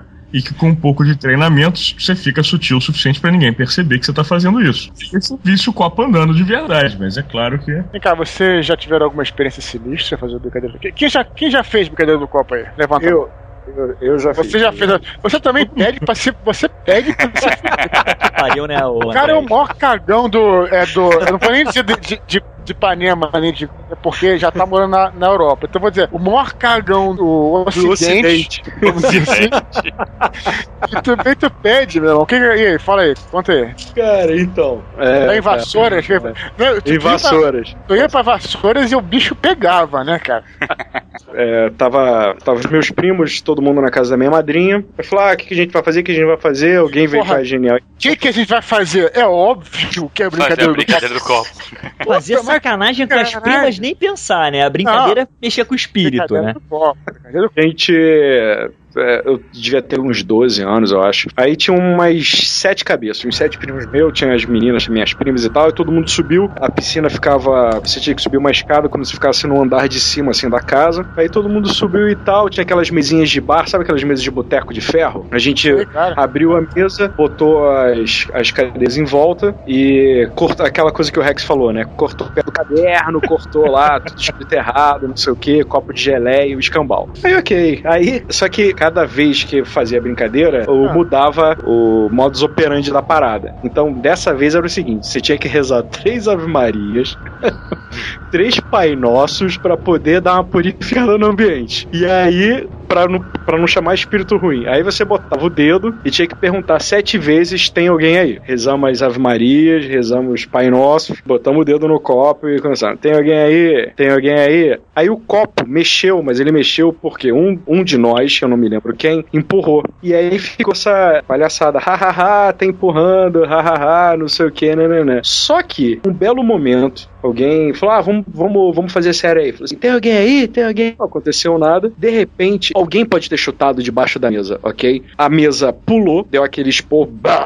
o copo, a gente tava com o dedo no copo, todo mundo tirou a mão, né, porque se assustou, o copo virou e caiu em pé, assim, com a boca pra cima. Eu, em vez de correr, eu andei sobre a piscina pra pular atrás do canil e fui embora. Eu nem olhei pra trás.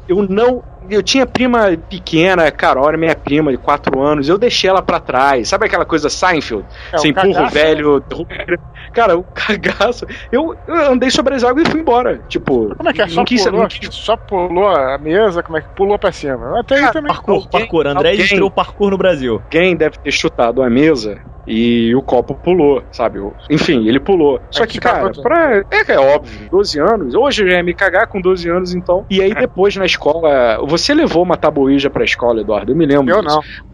Não. Não fui eu não. Foi você. Agora porque tá famoso não quer sofrer processo? Levou. Não, porque eu até gostaria de ter essa porra. Sabe por que eu sei que eu não levei? Porque isso aí na tábua de Ouija vinha com o primeiro livro das Ciências Proibidas. Morte e Reencarnação. Eu não tinha o primeiro. Eu só fui ter o primeiro anos depois. Eu sempre quis ter esse. Então era alguém que levou. Você tinha a tábua Ouija? Não, eu não tenho, eu nunca tive. Quando eu comprei o livro no sebo, não vinha com a tábua Ouija mais. É isso que eu tô falando. Não era meu, mas foda-se, não importa. Aí alguém levou e você. E aí? Não, essa foi uma que eu me lembro. Assim, as outras a gente fez também a brincadeira do copo, só que sempre vinha um adulto e falava: olha, não mexe com isso, isso traz problema. Isso, eu conheço um amigo meu que fez isso e os dentes caíram, sabe? Aí a gente só ficava no processo. Cara, na verdade, o barato era se preparar pra fazer a parada e na hora regar. E na hora não fazer. André, você lembra que tinha inclusive uma lenda urbana que era: você na brincadeira do copo ou na tábua Ouija não pode perguntar certas coisas. Por exemplo, se alguém vai morrer. Lembro. Não pode perguntar como a pessoa morreu, não pode perguntar se ela pode aparecer. Cara, o caso que o Blue Hand não tá aqui, mas o Blue Hand tem histórias dessa também. O Blue Hand tem enciclopédia de mesa Ouija, né? Algum caso aí de brincadeira do copo, não? Cara, tem sim. Tem um amigo meu que ele tinha uma casa ali em Saquarema. Aí nessa coisa tava todo mundo casal na casa, né? Ele e mais 2 pessoas me contaram a mesma história, assim. Eu conheço a galera que foi. Eles falaram que eles estavam lá na casa e tinha uma tábua dessa, que era da avó, de madeira. Tava anos lá na casa, tava guardado nas coisas da casa antiga. Aí tinha uma casa lá em Saquarema, todo mundo lá de noite, não sei o que, pô, vamos fazer a brincadeira? Vamos. Foram no supermercado, compraram um copo de vidro, né? Tinha que ser aquela coisa do copo virgem. Aí foram pra casa, começaram a jantar, né? Tomaram um vinho, não sei o que, beleza. Aí vamos fazer a brincadeira, vamos embora. Aí fizeram a brincadeira do copo. Aí todo mundo fez lá, fizeram toda essa coisa, né? Do tá aí, você tá aí, você tá aí, beleza. Aí o copo começou a mexer com eles ali, né? Aí todo mundo sabia que não pode tirar a mão do copo, que não sei o que, você tem todo aquele procedimento de ritual, né? Aí fizeram, pô, dá uma prova que você tá aqui. Aí falou que deu um tempo assim, a porta fechou. Uma barulho de uma porta fechando. Aí, pô, pode ter sido vento, né? Dá um exemplo de que você tá aqui. Aí caiu um negocinho perto da janela. Porra, foi o vento, né? Isso não é prova. Dá uma prova que você está aqui. Falou que caiu a energia da casa, assim. Aí do que caiu a luz da casa, todo mundo largou o copo, chutou a mesa, saiu correndo. Eles contam que do lado de fora da casa, quando eles saíram, começaram a ouvir vários barulhos dentro da casa. De coisa caindo, coisa tombando, porta batendo e fechando. Aí ninguém entrou na casa. Aí eles tiveram... Aí um amigo dele falou, cara, olha só, a gente não deveria ter brincado com essa porra, deu merda. Aí eles saíram de Saquarema pra vir pro Rio, pra levar de volta pra Saquarema um espírita. Que o cara, quando ele chegou do lado de fora da casa, ele falou, o que vocês fizeram? Falou que ele entrou na casa, quando o espírito entrou na casa, parou o barulho, parou tudo. Aí ele voltou com a tábua quebrada, o copo num pano branco, e falou, ó, vocês botem fogo na tábua e jogam o copo no mar, porque eu já desfiz a merda que vocês fizeram. Aí eles falaram que eles ficaram na praia botando fogo na tábua Ouija, tacaram um copo no mar, sem quebrar, que ele falou, você tem que arremessar no mar, e esperaram amanhecer na praia. Quando amanheceram, eles foram em casa, fizeram as malas e voltaram pro Rio. Thiago, e 3 pessoas que estavam na casa contam a mesma história, assim, então se foi uma lenda bem elaborada, assim. Então, o copo não, cara, mas eu lembro que na escola, eu devia ser moleque também, devia ter uns 14, 15 anos. E as meninas brincavam muito com uma adaptação da brincadeira do copo. Prendia um negocinho na caneta, né? E ficava segurando um palitinho e a caneta ia girando, apontando pras letras. Deve ser do pêndulo. Tinha da caneta, tinha do pêndulo, tinha do compasso. Série de variações. Então, e aí essa mina, tinha uma mina lá embaixo, no pátio. O bagulho foi meio sinistro, que até suspenderam as aulas, cara. Porque a mina tava brincando. A mina tava brincando com a parada, lá na dela, o pessoal tudo em volta e tal, mas a mina brincando do nada, a mina baixou a cabeça assim, largou, né? Deixou cair a caneta. A mina levantou rindo, cara, mas uma risada sinistra, tá ligado? Aquilo ali foi apavorante, cara. E ria, levantava, gritava. Caralho, velho, é a possessão, né, cara? Então. Todo mundo falou, né, cara, na época. Até que eu me caguei pra caralho, não dormi uma semana. E, suspenderam a aula no dia, cara. Liberaram todo mundo, falou, ó, deixa aí, chamaram os pais da mina e o caralho, e não ficou explicado, cara, o que aconteceu. Ô Thiago, só completando aqui que via Twitter, o Fábio M. Barreto, nosso amigo do Rapadura Cast, acabou de dizer que certa noite ele e a esposa acordaram com os espelhos tremendo na casa. E não era terremoto. Ele mora em Los Angeles, mas não era terremoto. Nada caiu e os espelhos tremeram. Então vamos falar agora sobre mediunidade, cara. Tem pessoas que têm mais sensibilidade que as outras, isso é bem conhecido, né, cara? É bem difundido. Tem pessoas que realmente sentem, né, essas coisas. Alguém conhece alguém, ou algum de vocês tem essa... Sentem e veem, né? Assim, no caso, sim. Eu tava com a minha mãe uma vez, a gente foi pra Atlanta. Minha mãe era comissária na época. A gente fez um voo e o hotel de Atlanta era do lado de um cemitério, né? Você olhava, você abria a janela do Holiday Inn, tinha um cemitériozinho. Aí, tranquilo, eu tava com a minha mãe no quarto, dormindo já, pra dormir. Depois de ter passado o dia inteiro na rua, que não sei o que. Aí minha mãe... Thiago, tu não teve medão de dormir do lado do cemitério? Não, eu tava com a minha mãe, cara. Com a mãe você não sente medo. Aí minha mãe parou assim, Thiago... eu não quero te assustar não, mas dá uma olhada no espelho do quarto e me diz que não sou só eu. Aí quando eu olhei pro espelho do quarto, tinha como tava o quarto escuro, você não conseguia ver o formato de rosto, né? Nem de cor, mas tinha um reflexo de um cara no espelho. Caralho, cara. E ficou parado ali? Caralho. Calma, aí eu tava com a minha mãe, aí minha mãe falou assim, você consegue, né, alcançar a luz? Aí eu consigo, mas assim, eu sou um cara, que eu não me desespero. Se a pessoa fala assim, não se mexe, eu não me mexo, entendeu? Consegue acender a luz luz consigo, mas prefiro não. Tipo, eu vou estar me borrando, mas eu vou ficar parado, assim. Eu não sou daqueles não se mexe, o cara sai correndo e morre. Foi o que eu te falei, eu sou treinado desde pequeno, entendeu? Então ninguém fala assim, não, para, você para. Você obedece. Aí minha mãe, eu consigo, então acende a luz rapidinho. Eu fui, acende a luz. Aí quando a gente viu, não tinha mais nada no quarto. Mas minha mãe viu, ela falou, eu olhei e vi também, entendeu? Que era o quê, cara? Tipo um cara, assim? Era uma sombra de um cara, sombra. Assim, um espelho. Era um cara assim, era reflexo que ele tava... Assim, eu tenho muito cagaço, né, cara? E assim, a minha namorada, ela é médium também, ela vê, ela frequenta, então ela frequenta centro e o caraca pra trabalhar isso, porque ela realmente... vai no teu cemitério, cara? Ela não entende. Trabalha no centro direto, ela trabalha lá. É um inferno pra ir lá no centro. Ela trabalha lá comigo também. E... Pô, tua esposa trabalha lá também, não dá tilt não, ficar exposta pra então, ela? Ela vê bastante coisa lá e tal. Só que assim, eu já falei isso, a gente tem muito certo com a gente. Eu falei, não me fala nada, cara. Gente, não quero saber. Não quero saber, entendeu? Thiago, tu não escapa, sabe por quê? Porque se ela não fala nada, toda vez que ela fica parada olhando pra um canto, tu vai se cagar, mano. Então, mas eu prefiro, Edu. Que nem aqui, olha só, toda vez que ela para no canto, você fala assim pra ela assim, olha, por favor, me diz que você esqueceu alguma coisa. Esqueceu alguma... Me engana, eu não quero saber, me engana.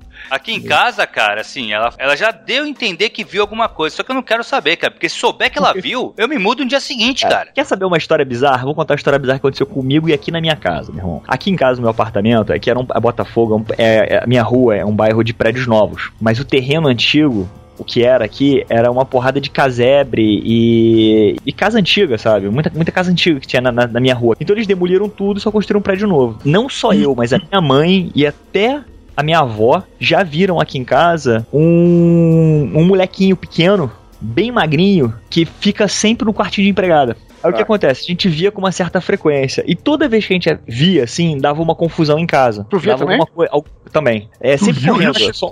É sempre o vulto correndo, assim, mas é pequeno, parece uma criança. Inclusive, até gente que já veio aqui em casa falou, pô, tem criança na casa? Já vi a história do cachorro, tá vendo? O cachorro? É uma história. Só que esse não era cachorro. Toda vez que a gente via, acontecia alguma coisa. Estourava um cano, arrebentava alguma coisa. É sempre na cozinha. Tudo que acontece em casa é na cozinha. Impressionante. É cano que estoura, é água filtro que arrebenta, é tudo na cozinha. Aí uma vez minha mãe tava em casa comigo, eu falei, Thiago, vem aqui na cozinha rapidinho. Minha mãe acordou, às 7 da manhã. A gente foi pra cozinha, cara, o chão, que era tudo de azulejo, o chão começou a inflar. O azulejo começou... Você me contou isso. Lembra dessa história, André, que eu te contei? Lembro, claro. Você me contou na semana que eu... O chão começou a inflar, assim, subir e descer, assim, sabe? Várias vezes, assim. E não foi uma vez só. Como assim subir e descer? O azulejo, ele tem um verme gigante andando debaixo da terra. E esse verme tipo faz isso. Sabe quando passa uma coisa por debaixo e aí começa a subir a... Caralho, aí materialização do aí capeta. foda-se o apartamento, tá na hora de se mudar, Thiago. Tu tá aí ainda. Pois é, a gente tá tentando. Chegou a hora de mudar, né? A gente fez um acordo, pelo menos a sombra até a copa, pode ser, pra valorizar. Aí o chão começou a levantar. Eu falei, pô, mãe, que estranho, né? Aí a gente entrou na minha mãe. Que estranho, vagamente esquisito. Não, é estranho não, me cagaço, na verdade, né? Aí eu tava com a minha mãe, entrei com a minha mãe na cozinha, aí a gente viu o chão, né? A piso, começou a dilatar, ladrilho, começou a dilatar, aí eu e minha mãe, a gente entrou na cozinha e começou a rezar. Pô, é instintivo, assim, né? Pra gente, pra minha mãe, principalmente, que é bem sensitiva, minha mãe começou a rezar. Eu fiquei do lado da minha mãe e comecei a rezar. Cara, quando a gente começou a rezar, começou a estourar desde onde fica a máquina de lavar até chegar no meu pé, o chão. Que isso, cara? O chão começou a trincar. Caralho. Pá.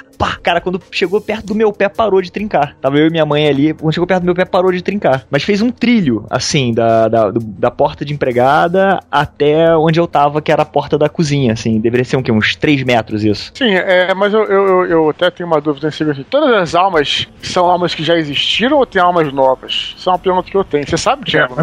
Na verdade, essa pergunta já foi feita a sério pra algumas religiões. Sim. Que tem reencarnação. Habitualmente, para escapar da pegadinha, que seria, bom, se são sempre o mesmo número de almas, por que a população vem aumentando ano a ano? Eles dizem que as almas podem aumentar de número. Deus pode fazer novas almas, ou que almas originalmente poderiam se dividir em outras almas para fazer mais almas, enfim. Aí é alma gêmea, né? É alma gêmea. Aí fica romântico.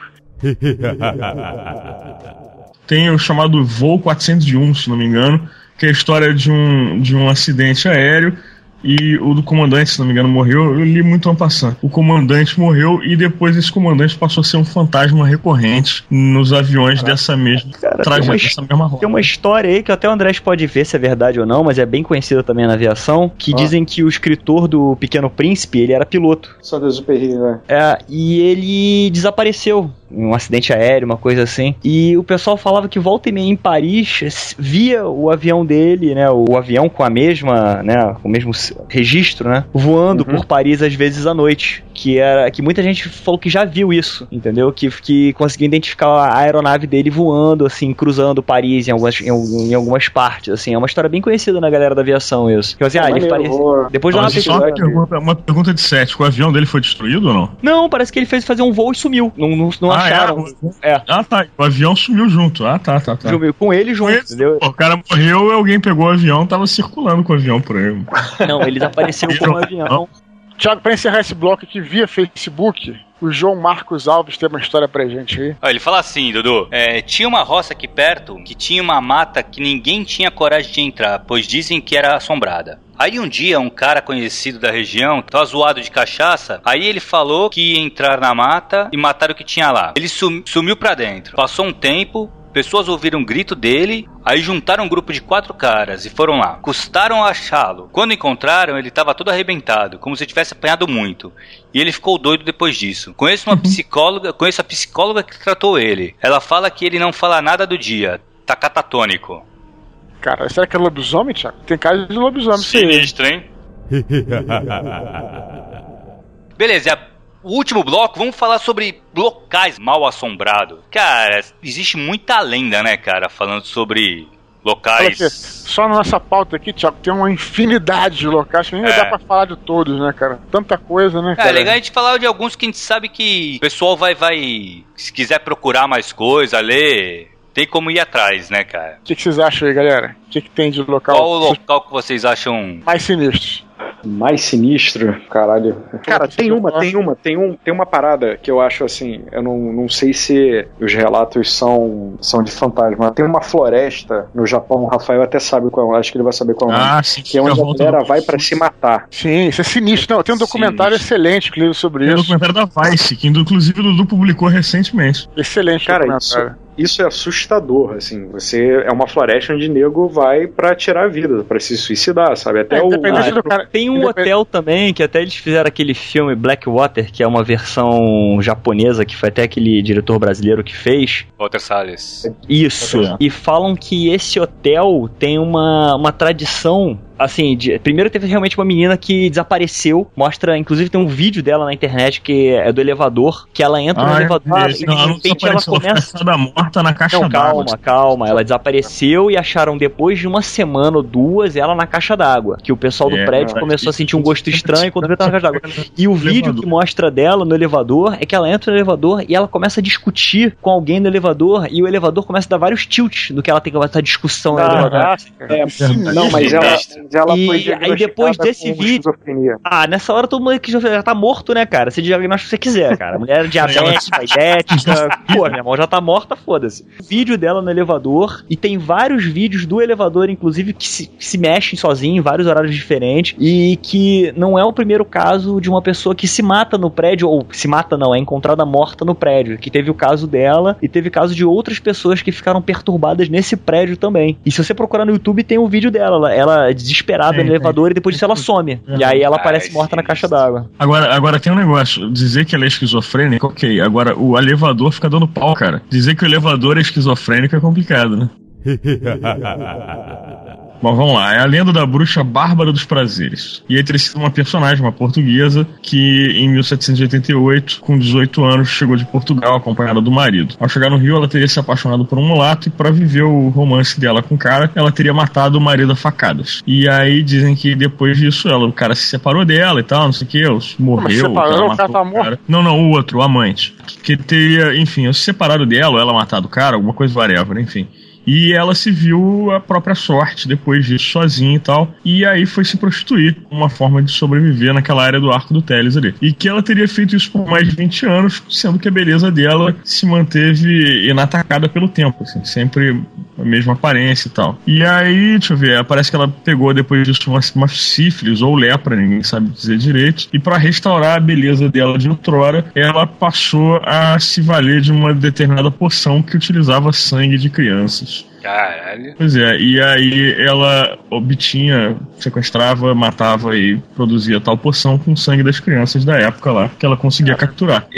Outra coisa que eu acho curiosa, assim, né, nessa situação de recorrência, é que a história dessa Bárbara dos Prazeres, de uma certa forma, me lembra a história do Papa Figo, que eu não sei se alguém lembra aí. Papa mas Figo, a história claro. de o cara que pega crianças e tal, e depois a criança é encontrada morta sem os órgãos internos e cheia de dinheiro socada na cavidade do abdômen. Essa história do Papa Figo é uma história que já foi adaptada e readaptada milhões de vezes de maneira recorrente. Provavelmente porque ela deve mexer com algum arquétipo, alguma coisa. Cara, de alguma maneira ela deve impactar as pessoas pra ser reciclada. E ela foi muito reciclada no interior do Rio de Janeiro ou no subúrbio do Rio de Janeiro, onde você tem a ambulância que pega crianças, rouba os órgãos e depois encontram a criança morta no meio do mato, forrada de dinheiro. Alguém lembra disso? Não lembro, cara. Eu lembro do Papa Figo, a da ambulância não. Não, a da ambulância, cara, se você... E detalhe, ela é contada, se você for num subúrbio carioca qualquer e começar a perguntar pra galera mais velha, vão te dizer que isso acontecia mesmo. Que fulano de tal presenciou, que era amigo de não sei quem que morreu. E é uma história mega reciclada. Outra história bastante reciclada, quer dizer, que essa história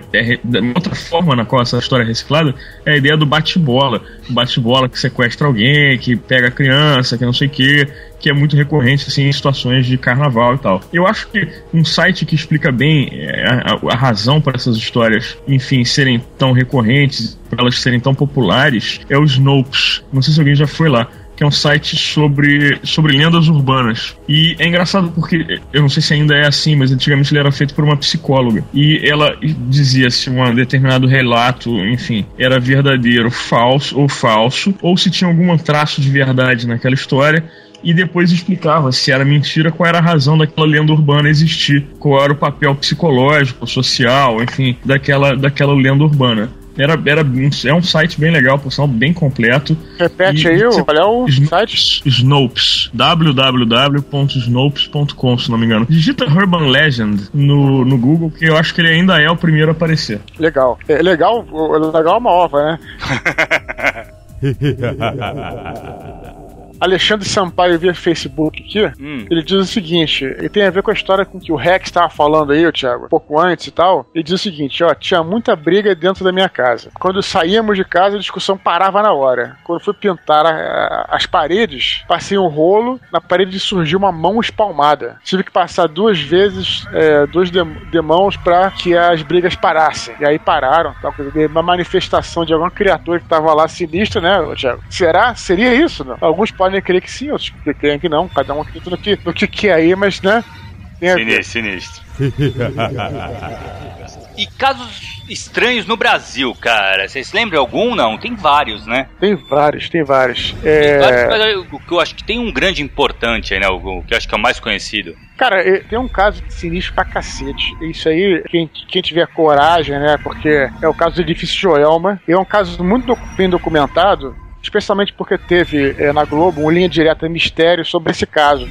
Que foi, cara, muito bem feito o programa. Põe muitos filmes de terror no chinelo. E por que é tão sinistro esse caso? Porque é um caso real, né? Não dos fantasmas, a gente não pode dizer que os fantasmas são reais, mas o caso é angustiante porque a Globo tem lá todas as imagens de arquivo, que é o seguinte, foi um prédio que pegou fogo em São Paulo e muitas pessoas morreram nesse incêndio. Tirando o fato sobrenatural, já é sinistro, porque tem as imagens das pessoas que se jogaram, imagens verdadeiras, né, reais, e isso já te deixa angustiado pra cacete. Já é um clima sinistro pra caralho. E aí, o programa passa por um viés que vai falando também dos casos, dando ênfase ao sobrenatural, né, que começa dizendo que, primeiro, naquela região já tinha uma casa, no século XIX, essa casa já tinha tido um crime, o cara tinha jogado, sei lá quem, no dentro do poço, cacete, já tem o terreno já era sinistro. Aí depois construíram um prédio prédio, teve esse incêndio, então vai falando de várias coisas, tá bem pesado, assim, cara. Fala que começa que um cara que é um coveiro, né, ele, no cemitério, ele escuta lá uns lamentos e tal, etc, e joga água nos túmulos, né, ele falou que jogou água nos túmulos, e aí esses lamentos pararam. E esses caras que estavam ali, né, são pessoas que estavam dentro do elevador, que pegaram o elevador quando o prédio começou a pegar fogo, o elevador caiu, e as pessoas morreram torradas no posto de elevador. Caralho, então, os caras estão ali. Mas o sinistro, cara, aí no prédio até hoje, mas até hoje se escuta, porra, som e batida e porrada de coisa sinistra. E pessoas já foram chamadas pra tentar desconjurar aquilo e tudo mais, né? Mas, como eu disse, o sinistro, cara... E aí depois fizeram um filme lá sobre esse caso, né? Fizeram um filme. Nas fotos do filme saíram imagens, cara. Puta, o troço assim... Cara, é sinistro, cara. É sinistro. Só que tem toda aquela representação, toda aquela reconstrução da parada, sabe? Mesclando com coisas que de fato aconteceram. Então, meu irmão, eu vou botar até o link aí, tem no YouTube, né? O link direto ao mistério do caso Joel, mas se alguém tiver coragem, não é só negócio do medo, sabe como é que é? É angustiante, porque de fato as pessoas morreram. Tinha um helicóptero que vinha, cara. O helicóptero tenta tem um Huey, né? Que é aquele helicóptero do Vietnã. Muitas pessoas foram pro topo do prédio, né? Não conseguiram descer, foram pro topo. Só que o sinistro é que o prédio tinha um vão. E como pegou fogo, virou uma espécie de um vulcão mesmo, cara. Queimou tudo. Foi uma fornalha, foi subindo. As imagens são bem impressionantes, cara. Você vê as chamas gigantescas, assim. E aí tu vê as pessoas, porra, parada bem sinistra, cara. Até se você chegou aqui, a gente ficou até brincando um pouco mais cedo, falando sobrenatural, né, que pode existir ou não. Isso foi um caso real que existiu. E aí no documentário os caras vão mostrando já o que as pessoas sentem, o que se passa, né, as energias negativas. Então é um caso bem arrepilante. Eu acho que foi nesse documentário, não tenho certeza, você me corrige se eu estiver errado, que eles mostravam o que acontecia com a galera no telhado. A galera tentava procurar ar fresco, respirando por cima da borda do telhado. A galera, na verdade, cauterizava os próprios pulmões com o calor das chamas que vinha de baixo, assim, quando os caras tentavam respirar. Eu acho que o quanto mais sinistro, gente, na verdade, é aquela coisa que, baseado em fatos reais, né? Tem um filme que o André se caga de medo. Não. Peraí, calma aí. São 2h18 da manhã. São 2h18 da manhã. Não tem uma janela acesa. Eu tô sozinho aqui no corredor do iluminado. Na porta do banheiro. Não, assim, eu vou me despedir de vocês, gente, ó. Valeu pelo convite aí. Mas qual filme? Eu vou falar. É A Casa das Almas Perdidas. Puta que pariu, não fala desse filme, caralho, brother. Eu vi com o André esse filme, e o moleque tava, legal, o filme tá aqui. Aí chegou no final, meu irmão. Baseado em fatos reais. Não é nesse filme que o cara é violentado pelo fantasma. Isso, Puta que pariu, eu tenho mas eu acho que a parte mais sinistra desse filme é quando os vizinhos estão observando a casa sozinha de noite, que eles foram acampar, uma coisa assim. E aí tem aqueles gritos assim, e a casa se debatendo, as cortinas batendo. E a polícia é chamada, a polícia entra e para o berço quando a polícia entra. Putz, aquilo é bizarro. Esse filme é aterrorizante, cara. Tem uma filmagem dessa família que foi naquele programa Geraldo, nos Estados Unidos. Que eles foram lá pra pedir um padre ou alguém pra benzer a casa, porque parece que eles já se mudaram e os espíritos seguem eles ainda por cima. Tem uma parada. Verdade. E aí, o efeito especial do espírito é diferente, que a gente vê uma coisa assim, tipo, parece um lençol, né? Que é o clássico fantasma. Esse é um negócio preto, né, André? Uma parada preta. É verdade. A mulher fica ouvindo elas. Porque assim, o escroto desse filme é que ele começa acontecendo coisas que acontecem com você no dia a dia. Por exemplo, você tá trabalhando, sei lá, usando uma caneta, aí você vira, pega alguma coisa na gaveta e quando volta a caneta não tá lá. Aí você depois raciocina, botei a caneta no balcão ali atrás. Eu escutei alguém me chamar. E isso acontece com todo mundo. Claro.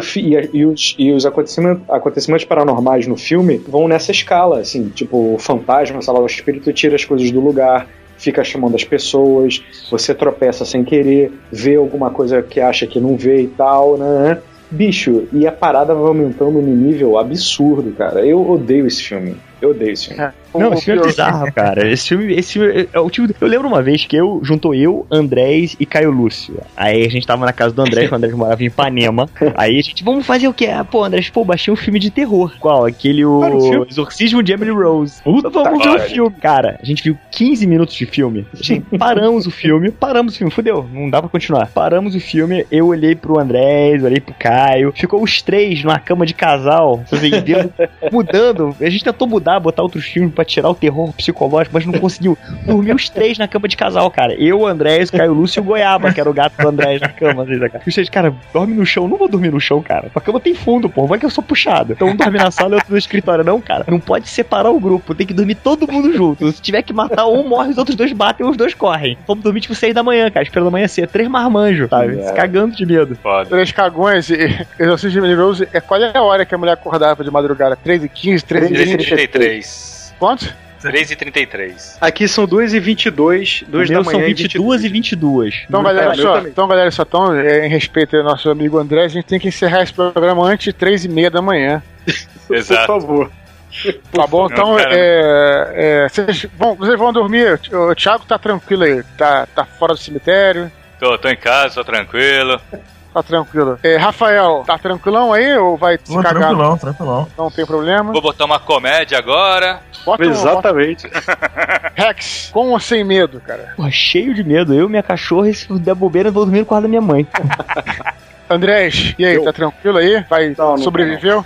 Não, sobrevivi, tô trancado no quartinho do banheiro aqui. Beleza. Isso, não vou passar pelo corredor não, tá tudo certo. Ih, caralho, o que tá acontecendo? Tô vendo uma... Foi, Dudu? Caralho, puta.